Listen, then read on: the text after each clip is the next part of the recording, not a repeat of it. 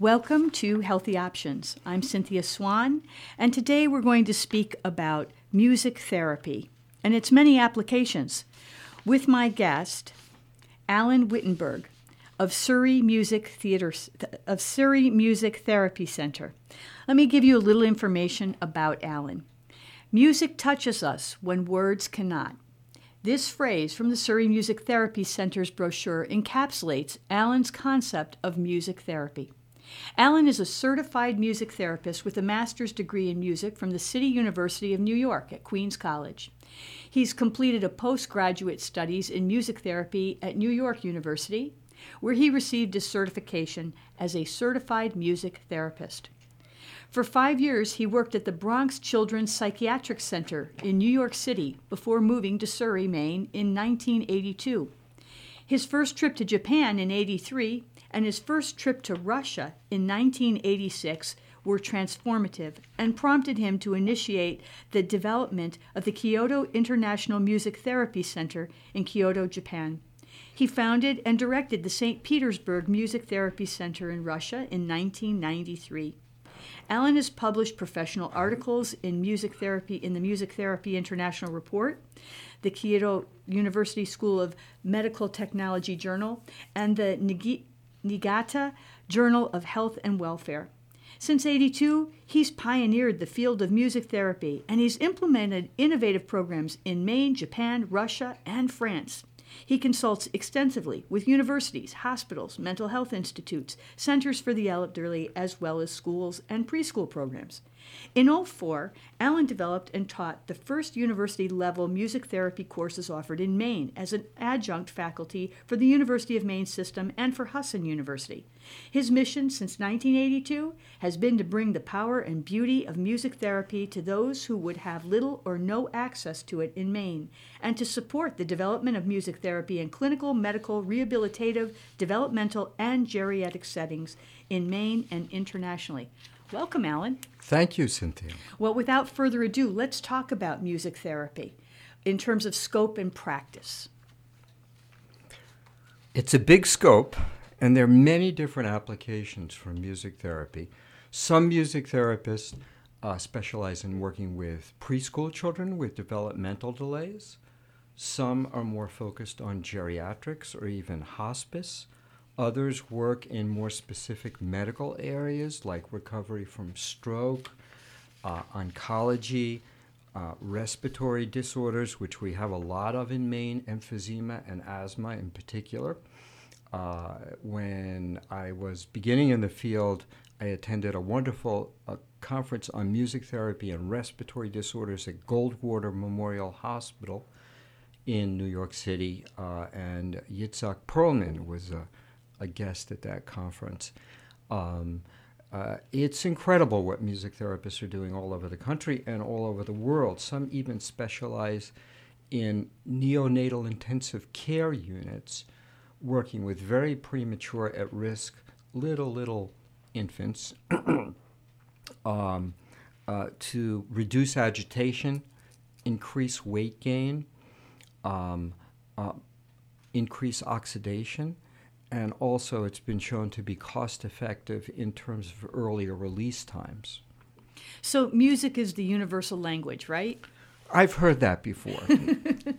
And in terms of, so putting this universal language in a therapeutic context, that's really what music therapy is about? Yeah, we'd like to say the art and science of music therapy, but I think you could apply that to a lot of things. I think everybody who's sensitive and good at what they do probably see some art and science into it. So I think it's still vague. Mm-hmm. But music therapists are really concerned with clinical outcomes. We're targeting acquisition of skills or higher function or a sense of well-being or reduction in pain or social confidence or on-task behaviors, or stimulating memory. Those are the kind of things that we target, but hopefully we're doing it with the subtle and powerful aspects of music that could bring beauty, they could bring release and energy. When I go over to Japan and I do seminars, I also often talk about energy, emotion, and experience. Well, if you're the mom of an autistic child, energy, emotion, and experience is probably not what you're looking for. But through the clinical and tactful application of using music to kind of equate with the energy level of the child and bring them into a direct here-now experience, you are helping them to grow developmentally, and you're also helping them to reduce autistic symptomologies.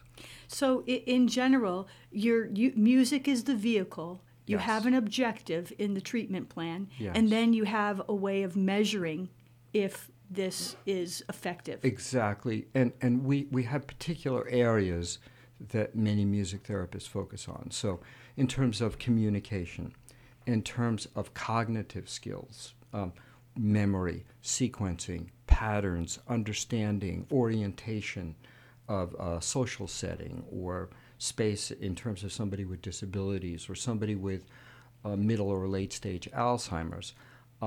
We also work in psychiatric care quite often. That's where music therapy started, which would be a whole other program if we wanted to talk about music. So its roots are in psychiatry, you're saying? But its roots as a modern day profession are really in World War II, because after the vets came back, and there were thousands or tens of thousands, and Walter Reed Army Hospital, which recently in the Iraq War got some... Took a lot of heat for... Yes, some bad press for a lot of reasons. And but after World War II, it was the center for recovery, rehabilitation for vets. And they did studies on active and passive music. When I say they, I mean medical doctors, psychologists, and musicians. And from those studies, the first university programs evolved in the Midwest around 1950. Okay, now you said active and passive music. What define that for listeners? What's active music versus passive? To me, it's really pretty simple. It's like just we all have expressive and receptive skills. So speech pathologists really plug into this stuff, but so do music therapists. And by the way, speech therapy and music therapy are, could be great brothers and sisters.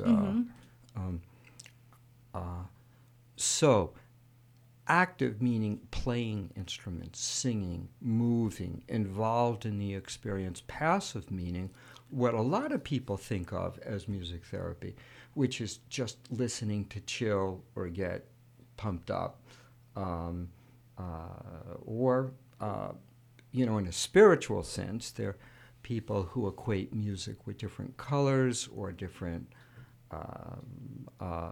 planets. Or utilize music for meditation. Exactly, right? For those exactly. principles. Yoga, So I think of Hemisync, the binaural beat people, and they have the music in the background, which makes me think of the brain, which is the next thing I want to talk to you about, music and the brain.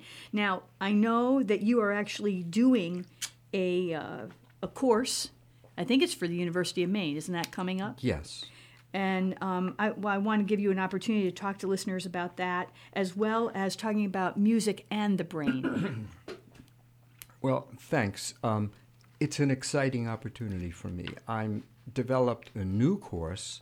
I've developed several courses for the University of Maine system. And I say the system because I've taught the courses up at Orono, at the Hutchinson Center, a really nice place in Belfast, and a couple times at the University of Maine and Machias campus.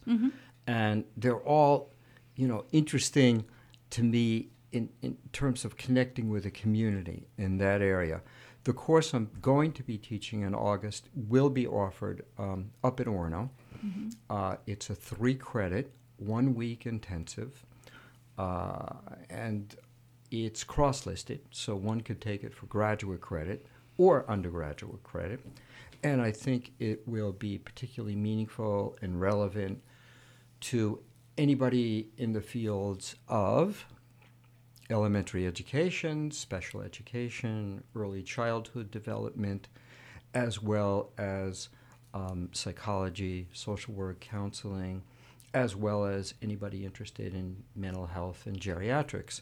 So we will cover a broad range. It will be an introductory level course, and we'll go through certain concepts like neuroplasticity in the brain, neurogenesis, and how music therapists are doing research and work to show better medical outcomes, for example, in terms of recovery from stroke.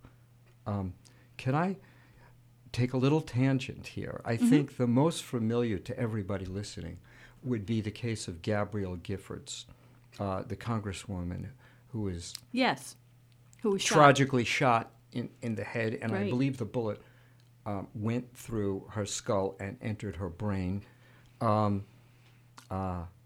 There's a wonderful YouTube clip on this. If you just go to YouTube and put in Gabrielle Giffords and music therapy. And so a music therapist was really effective with helping her gain speech and movement. There's an aspect of music therapy called rhythmic auditory stimulation, which is a specialization where we use music to help somebody from a traumatic injury or a stroke usually recover movement in their lower body. And how is that accomplished? By giving them a pattern and a structure to plan their steps with the organization of rhythm and tempo. So it's pretty, actually, elementary in a certain way, but it takes the flexibility, the nuances, the subtleties of somebody as a therapist focusing on this element. Yeah, because I would think the therapist knows exactly what to look for and how to adjust, so it's not like a one-size-fits-all. And very often the therapist will play live with the person to sync with their needs, because it's not, first of all, it's not one-size-fits-all. And second of all, everybody doesn't have the same energy or balance or mental focus throughout a therapy session. So there's ebb and flow in this. It's a plastic live thing. In this kind of therapy session, would you, the therapist, be doing movement with the client or patient? Okay, so you're working in tandem with them. Excuse me. It's wonderful to speak to you about this, because it's rare that I get to talk with somebody so involved and interested, asking me all these. Well, thank you. It's my pleasure. Questions. So I have to be honest. This is a kind of work that I sometimes do with somebody with disabilities. For example, I now have an individual who's 80 years old, who's coming to my clinic, and somebody who's 90 years old who's coming to my clinic with a walker. And my clinic is not on Main Street in Ellsworth or Bangor. You're off in Surrey. It's on rustic Morgan Bay Road in Surrey. And, I'm delighted to have people coming, and elderly people. And one of the things we do is plan upper and lower body movements, and I play and move with them. And there's an aspect called mirroring where they see. So it also helps the process visually as well as the auditory support and stimulation. That I could see where that could be very therapeutic. Let me ask you this, Alan. You obviously think that music. I would say you think that music is essential for growth and development. How is that so? I told you not to ask me tough questions. Okay, so essential in the literal sense, there's, just your basic activities of daily living, and I work with people who need those provided for them. You need to be ideally clothed, fed, bathed. So essential, probably not in a literal sense. But essential in the sense of effective, and sometimes uniquely effective. So physical therapists, speech therapists, occupational therapists, special educators, they all do great work. Nurses, I have loads of respect for all of them. But sometimes you will see a new potential, a new strength, a new ability, and even less of a disability when somebody is engaged in making contact through a music therapy approach, which can integrate many aspects of their function and well-being. There's neuroscientists like Daniel, I believe his name is, Levitin, who's got a pretty well-known book called This Is Your Brain on Music. And I think he has a subsequent book called either 5 Songs or 7 Songs of the Earth. Don't quote me on the second title. I might be off a little bit. But he's a bit of a leader in the neuroscience research. A person that I'm totally enamored by is Oliver Sacks, who's been around for decades. Yes. The man who mistook his wife for his hat. Exactly. And his book Awakenings was kind of they made that into a film with Robin Williams and... I can't it's remember not the quite co-star. right there. I can't remember the co-star, but it was brilliant. De Niro. Robert De Niro. Not bad for 600 years of age. Okay, and he's more recently written Musicophilia and subsequent books. He's got this passion for music and the brain, and music and wellness, music, and he's created an institute in New York City for the study of music and neurologic function. Very few people in Maine know that, but if I knew somebody with a stroke or somebody who had Parkinson's or somebody who had Lou Gehrig's disease, these are generally considered degenerative neurodegenerative disorders, as is Alzheimer's. There's no cure for any of those things, and they are degenerative. So the course is pretty much downhill. But if music therapy could be used to deter that, make it slower, it's not really a preventative. But when I use the word an essential tool for growth and development in my course title, to me, I think it's essential to explore it because, as I said, some people will respond better to music therapy than they will physical therapy or speech therapy. Or talk therapy. Yes, traditional psycho. absolutely. Yeah, not everybody is a talker, and not everybody can talk about where it hurts or where it's stuck.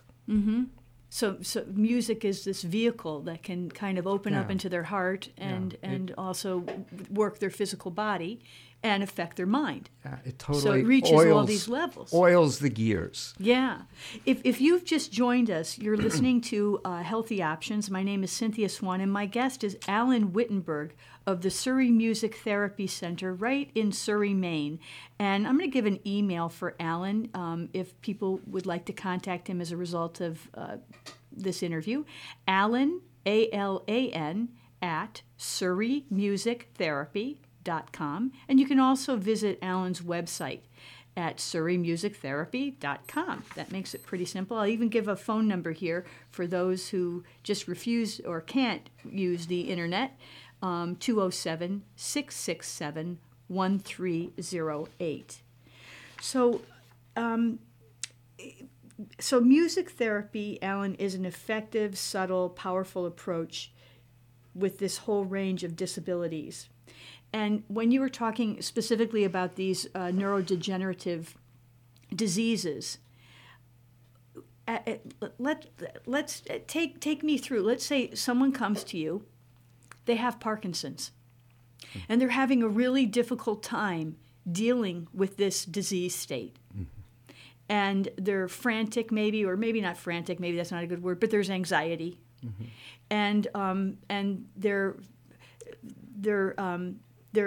health they're kind of going on a downhill slide. what they come in and they meet you. Talk us through what you might do with them. Tell listeners, what might the session involve? So, music therapists have as I think of it, in the most simple way I could think of it, a certain number of channels and or ways to involve or reach out or engage who they're working with. And one of them is, maybe the most basic, is through the voice and movement. So there's another field. Music therapy, by the way, is part of a sort of umbrella field called expressive or creative arts therapies. And there's a program for that at Lesley University, including a PhD in it. And they also offer a PhD in music therapy specifically, or expressive arts therapies. So encompassed in that field is music therapy. Some people call it dance, some people call it movement therapy, and art therapy. Those are the three primary ones. And they all have PhD programs. There's several throughout the country, not just at Lesley. So all these therapists, and most therapists, have different channels that they use. I'm sure talk therapists don't think that they have to use only verbal dialogue 100% of the time. Some might use hypnosis, some might use relaxation, some might use associations with images, or so there are different ways, and it's not one size fits all. Not every Freudian analyst works in the same way. So in music therapy, we could use the voice, we can use the body in terms of movement, and we use instruments. And a lot of the instruments we use are not, or rather atypical. They might be ethnic, they might be rhythmic or percussion, they might be melodic, and we use them to strive towards the issues or the pathology or the disability that the client has, not only to have fun doing music or to find a better way to play it. And it's a little subtle between music education and music therapy. There's overlap. But if you take piano lessons and little Johnny's coming and he's 8 years old, you want him to play with less mistakes, you want him to play more beautifully, and you want him to understand the dynamic markings or what key it's in, what time signature it's in, the fundamentals of music as a language.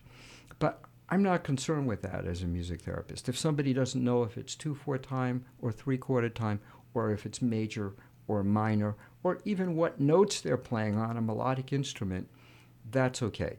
So there's no prior music training necessary to engage in this therapy. Yes. And what we do is we use these fundamentals of music to enhance other areas that are impacted in some way.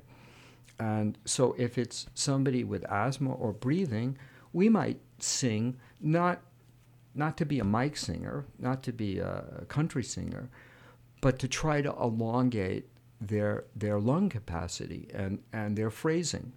And so I think music is so special in that we could work so well with speech therapy issues, physical therapy, occupational therapy, just holistic health in nursing and in hospital care and medical settings, with pediatrics, and with things that are a big portion of the main population, like autism spectrum disorders to Alzheimer's.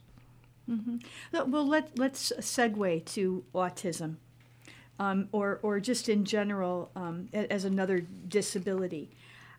So the same principles could be applied with perhaps an autistic child. You would obviously meet with the child and the family, and then you would look at, when you zero in on the therapy that on which approach, because you have all these tools in your tool bag, So as you zero in on the approach, do you go to what the person is most uncomfortable with or what they're most comfortable with? I mean, how do you decide as a therapist which way to engage? That's always a delicate balance. And because music is an art, and I believe therapy is an art, I don't think there's a cookbook for this. There's no recipe. It really takes experience. It really takes some common sense. It takes some training, and there's certainly resources. Hopefully, the schooling and training is a good one, but there's constantly more stuff coming out. I go to conferences, but that's a difficult question to answer. So because there's no one way. I understand there's no one way. But most of the time, I want to meet somebody on the level they're at. So if I see somebody who's depressed and lethargic, I don't say, come on, be happy, and start singing some, upbeat song, toe-tapping song and get a smile on your face, I try to meet them at their level, but I try to help them to explore another range of affect, another range of emotion. And that's the same thing for somebody who's very hyper, attention deficit disorder, who can't focus. And sometimes, sure, we want to challenge somebody and just see, can they go that, step more? Can they understand this pattern? How many notes can they remember in a sequence? And that's one of the ways we support memory, is we do rhythmic patterns, we do melodic patterns, and it's not just playing by the numbers. So it's different each time. And when I think back upon the Parkinson's question you gave me, it's a difficult, it's almost like you're asking me to give me a roadmap of a session with an individual with Parkinson's. Well, with Parkinson's, it's so often their physical symptomologies. So it might be the left hand is more shaky than the right. It might be there's a lack of balance. It might be we're targeting more fine motor skill with an instrument with smaller keys, which requires what occupational therapists call sensory integrative function. So you're looking, you're listening, you're planning the motor movement, all those things. So we might do more or less of it, but I'm not like a fitness trainer. So it shouldn't be like, walking on a treadmill or how many lifts did you get. So we try to have some diversity and variety in the session as well. And part of it is just a sense of well-being and release. I would imagine people would have fun, because I'm thinking if you're using music as the vehicle, you can forget some of your, you might be able to get lost in the music or get lost in the certain aspects of a session where it might actually be fun. Wouldn't that take place for the patient typically? I mean, there might be some I can't say trepidation. typically, but it definitely happens. If you're 80 or 90 years old, or even if you're 30 and you have no musical training and people don't like your singing, you might be a little gun shy to engage in music activities. And I see a lot of people like that. Usually people who are in some stage of dementia or children are totally, their level of inhibition is probably not very high. Yeah, right. I mean, is greatly raised compared to the natural, cross-section of the population. And some people, I've had a client with obsessive-compulsive disorder come, and he was a pretty good violinist, too. But his drumming was incredible. I think he had no idea of it. I gave him like a Dumbek kind of hand drum, and this was like transformative for him. Right. So it's like, I guess that's the art part of the therapy, is to match the right tool using music as the vehicle with the client so that you can either awaken something in them or again Yeah. hit these objectives or these that you're going for, hit these outcomes. Yes, and every music therapist is different too. So some are really skillful as guitarists, some as pianists, some as singers, some might play a solo instrument like a flute or a violin or a saxophone. And so they have their strengths and weaknesses too. But music therapists are trained to be proficient on a level with a whole variety of instruments and different families of instruments. So you have the string family, the percussion family, the woodwinds, the brass. Okay, so I want to get a little metaphysical for a moment. Okay. So we think of, I've heard like heartstrings, stringed instruments affecting the heart chakra or the heart. I've heard of drumming having that more primitive earth energy of the, the root chakra. Is that at all part of your medicine, part of your tool bag? Do you is that something that, traditionally maybe not in music therapy. I don't know if that's taught at the university level, but do you have any thoughts on that? Oh, of course I have lots of thoughts. What's your sense? For more than 30 years I've been going to conferences, so I've seen things evolve over time too. And I've also seen, as you have, as everybody has, the incredible growth of drumming circles. Yes. And that wasn't around in the 1980s much, and it was hardly really developing in the 90s. In this country. Yeah. In this, of course, Africa's got a great tradition for that, but in this country, and even around 1980, this great African drummer, Ola Tunji, he's sort of like the godfather of drumming? African drumming. Yeah. Especially here in America. Mm-hmm.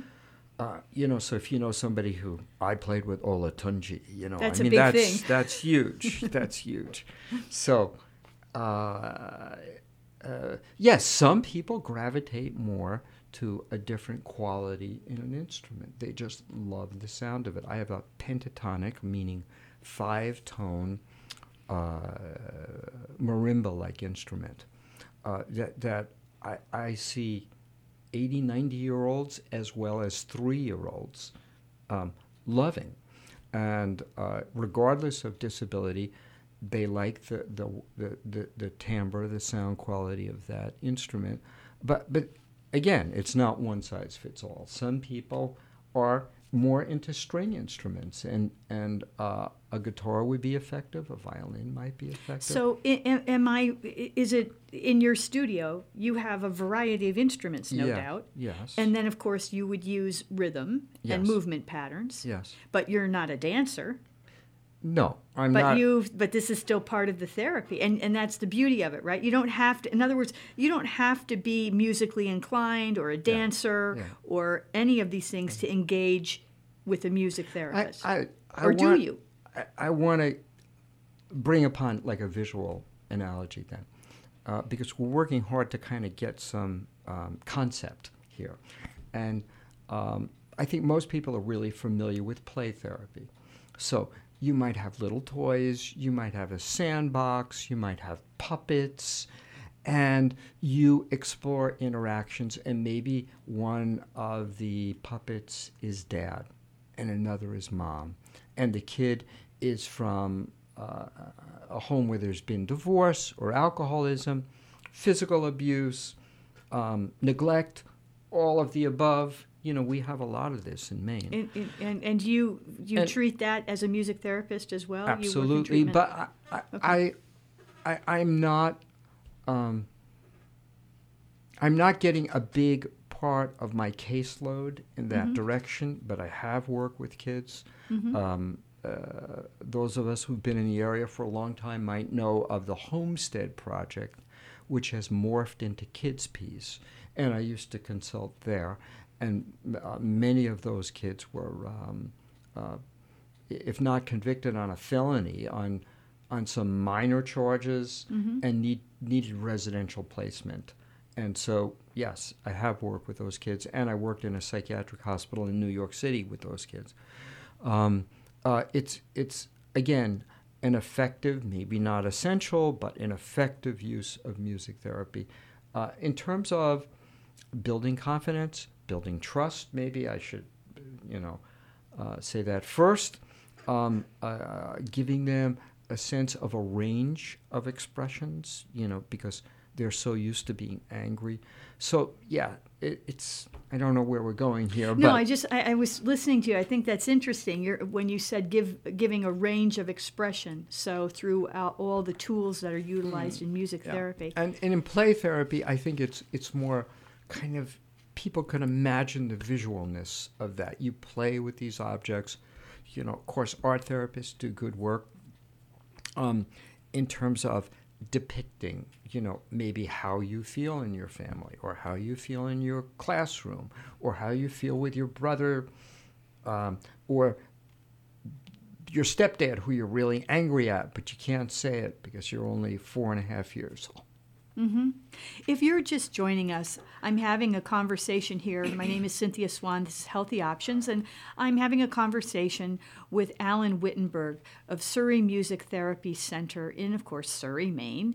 And we're talking about music therapy and its applications. Alan's email is Alan, A-L-A-N, at Surrey, S-U-R-R-Y, musictherapy.com.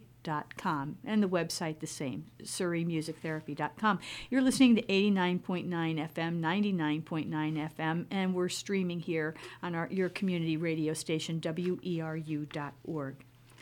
Alan, in terms of music therapy on the web, for those that are on the internet, talk about that. Well, there's an American Music Therapy Association, AMTA, and it represents almost 6,000. I believe it's in excess of 5,000 music therapists.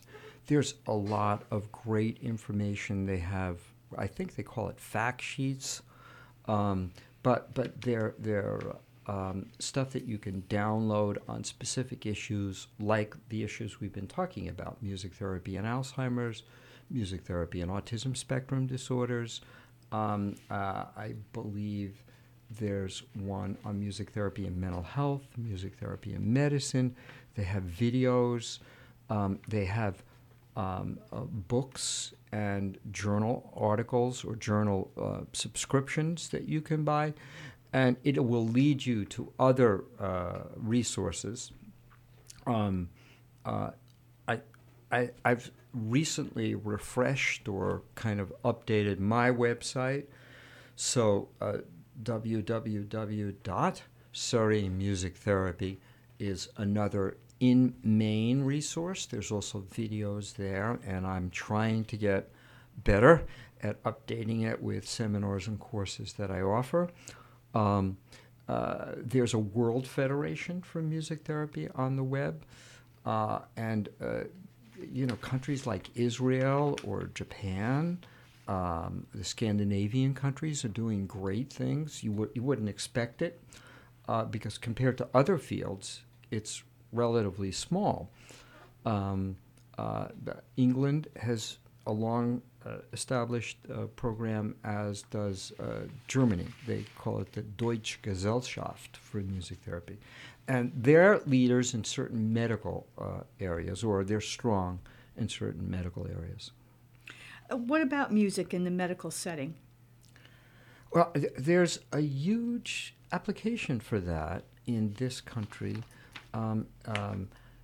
Maybe some of the listeners are familiar. For example, sometimes I like to go in chronological order. So we already talked about NICU, and you can't get much earlier than that. However, there is there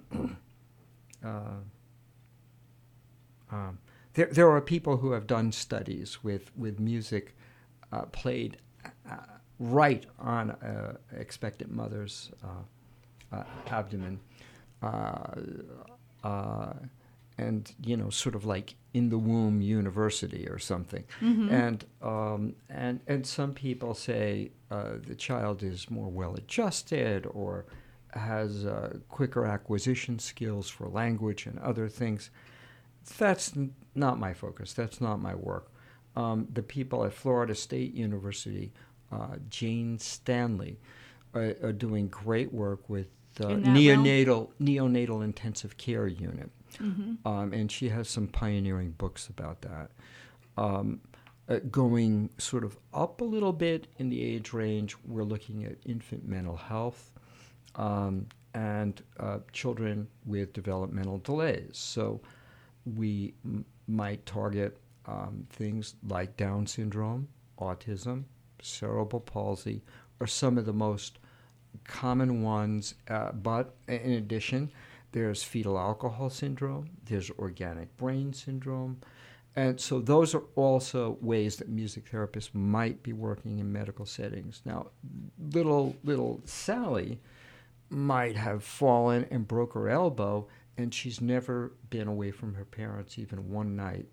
And she might be in a hospital working with child life specialists who are helping her to get over the trauma of being away from home, of being in the hospital, of having to get stuck, and things that are in pain when she's already in pain. This is tough stuff for a little kid. And so music therapists work in conjunction with pediatric units all over the country to make the hospital experience better for the child. And there's studies showing that there are better medical outcomes. They might need less anesthesia. So I gave a talk at Eastern Maine Medical Center, several talks, but one to nurse anesthetists about music therapy in anesthesia. And in other hospitals, they are working pre-op and post-op in that sense. Music therapy and oncology is well established. Sloan Kettering has a small music therapy department. Dana-Farber has music therapy. Anderson Center in Houston, Texas. Okay, these are bigger centers, but we have the Cancer Center of Maine up there in Brewer. It's not a little place.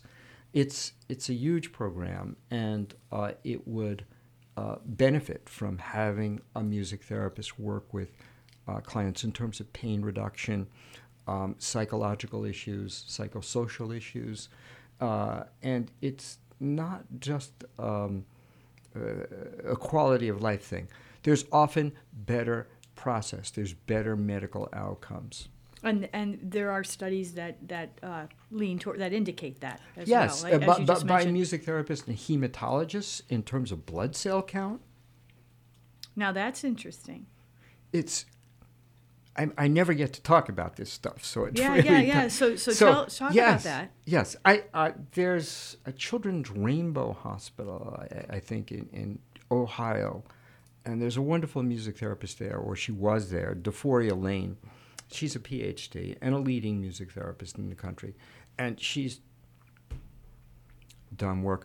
If listeners can get a hold of it, there was a 1999 satellite broadcast called Music Therapy and Medicine, and she's featured in it talking about that. How music actually affects the blood cells, the blood counts. Yes. With a child with leukemia. Oh, that is amazing. Yeah. And improved, improvement. Would this what the medical model wants is peer review articles. Right. They want a cost-effective study, and music therapy's programs and music therapy research is not always able to do that. We're not Pfizer, we're not billions, tens of billions, hundreds of billions of dollars to put in R&D, research and development. However, there are studies, usually they're in the dozens rather than in hundreds and thousands, to document that. All right, I want to get personal now. And I want to ask you personally, why music? How did Alan Wittenberg decide? When did he decide? Why did you decide? Why music? I told you, no tough questions. So,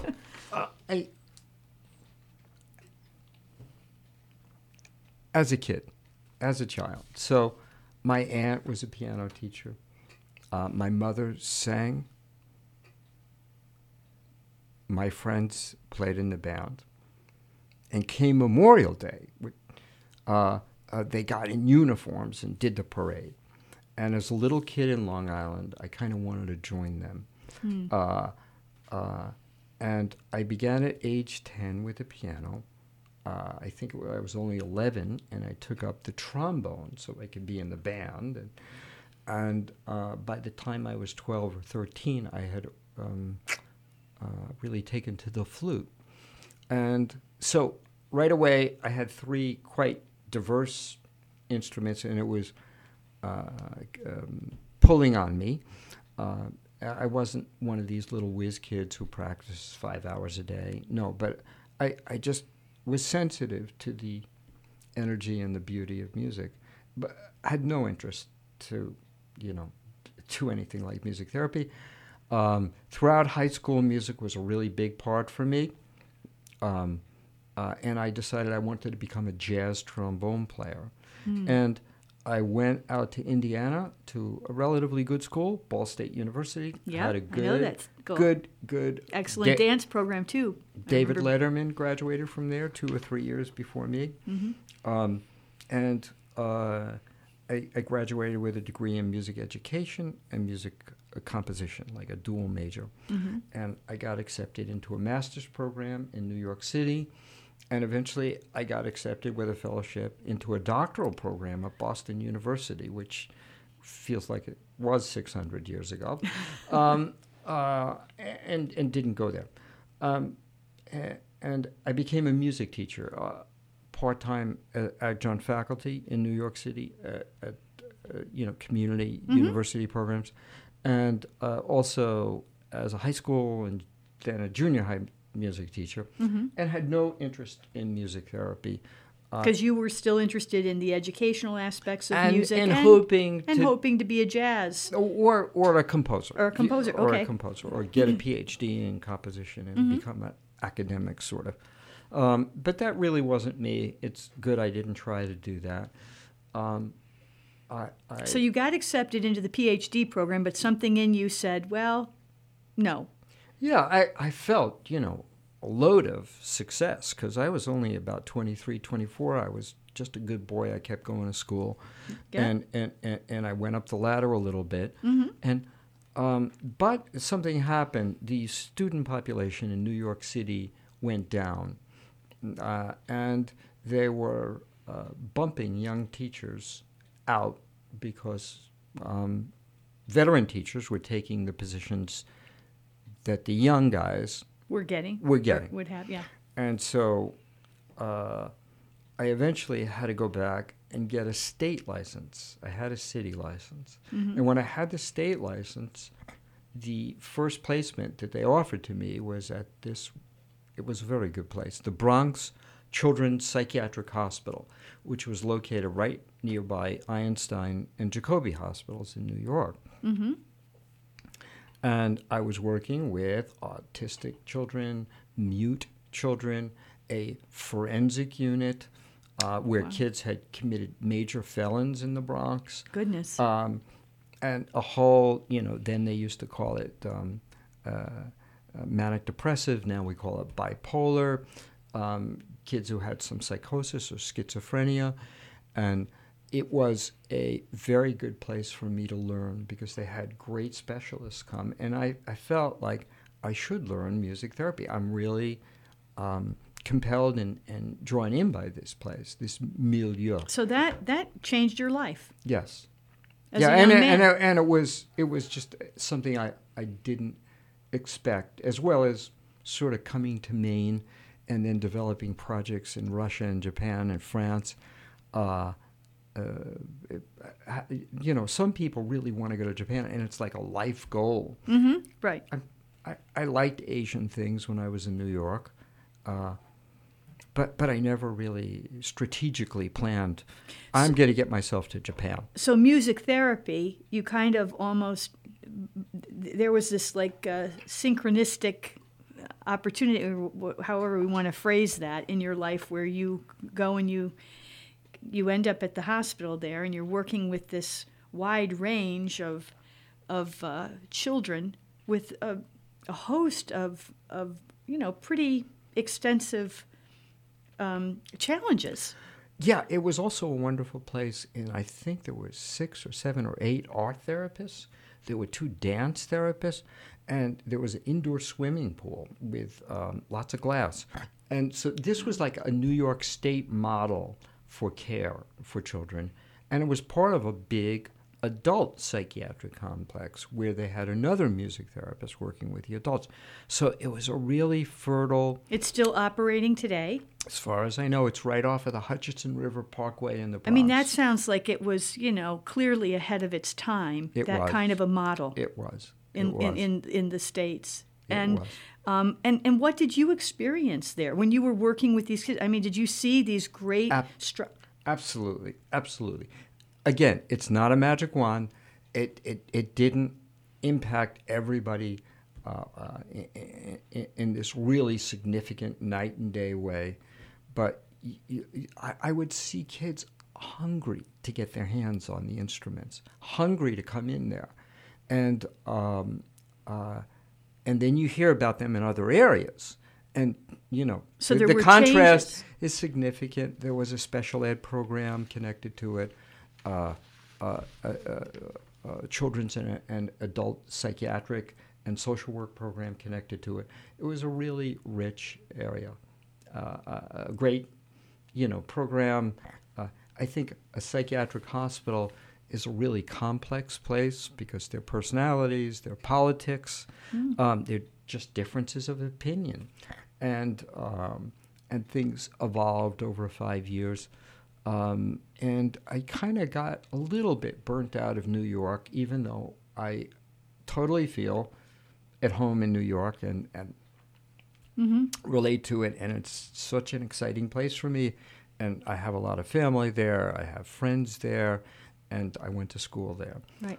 If you're just joining us now, I'm having a conversation with Alan Wittenberg, who is a certified music therapist and of Surrey Music Therapy Center right here in Maine. And his email is Alan, A-L-A-N, at surreymusictherapy.com, and the website also is surreymusictherapy.com. You're listening to WERU. I'm Cynthia Swan with a Healthy Options program special about music therapy, and we're here at 89.9 FM, 99.9, and also streaming at weru.org. We only have probably about 6 minutes remaining, but I want you to share with listeners, Alan, how did you end up in Maine, and how did this happen from Maine to Japan to Russia? I mean, you're all over the map here. You're all over the world. How did this happen? I mean, certainly you didn't anticipate this. You just said as a kid you were going down this track. All of a sudden your life changes when you work in the hospital here in the psychiatric center. You become a music therapist. How did you end up here? It reminds me of it. It's not what you know; it's who you know. Okay. And so years ago, I heard of Walter Noack, who established originally the Moonspring Hermitage, which was a Zen sort of meditation retreat center, and morphed into now it's called a Morgan Bay Zendo, and. But after he put this incredible energy and effort into the Moonspring Hermitage, he established the Surrey Opera Company, and then that sort of morphed into the Surrey Concert Barn. So he has been a great influence upon me. As I said, the psychiatric hospital was a great place, but after 5 years, it really started to cook with me with some personal and professional things that I wasn't so satisfied with there. You needed to change. It was clearly a time for change. And another really significant person in my life suggested coming to Maine. It's beautiful, Blue Hill, Bar Harbor, they're like fairyland, and they knew of this wonderful Juilliard-trained pianist and singer and conductor who also studied in Japan for about 16 years and knew of people who had stayed who were quite mature and artists who and therefore, one thinks there's something good going on there. And I came in '82 to explore that. And it was not easy. It was not like, the glove fits the hand. Closer to a Woody Allen New York creature than Paul Bunyan on a country road. And so it took me a while, but months after I came, Walter took us to Japan, his students who wanted to go. And that was, if not the best experience of my life, one of the very top. And Walter, in another year or so, got really involved with, in the 80s, if people can remember, Gorbachev and Reagan, and there was a lot of issues about nuclear armaments and reduction, or what did he call that? He had some kind of missile underground mobility system. I forget the name of it. But and Walter got very active in that. And for him, as a very Japanese Buddhist influenced person, it was music he was going to hold up, and it was music he was going to use as like an international bridge, as a way, he called it, to be in unity and harmony in one breath. And we found a wonderful Russian counterpart in this woman, Yulia Firtich, in St. Petersburg, Russia, and she called it People of the Earth Together. And it evolved into a 25-year span of exchanges, visiting each other, doing conferences in music therapy and medicine, music therapy and psychology, my establishing a music therapy center in St. Petersburg in 1993. And because I love Japan, I also, again, sometimes it's who you know, had contacts through Walter too. We were changing the world through music. I'm so sorry that our time is up. We actually have to leave it there. We could go on and on. But literally, that's what you were doing with this amazing mentor up here, too. Yes. He was a beloved beloved friend and mentor. Changing the world through music. Yes. Truly. I'm inspired by that. So I want to thank my guest, Alan Wittenberg of the Surrey Music Therapy Company, or Center, excuse me. And also you have a program up at UMO for a summer session, and people can find out more about that from Music and the Brain, an essential tool for growth and development. We only got to really just talk about that very briefly. But Alan at SurreyMusicTherapy.com. Thank you so much, Alan, for sharing Cynthia. Your story and for talking about music therapy. A pleasure to have such a stimulating conversation. Thank you.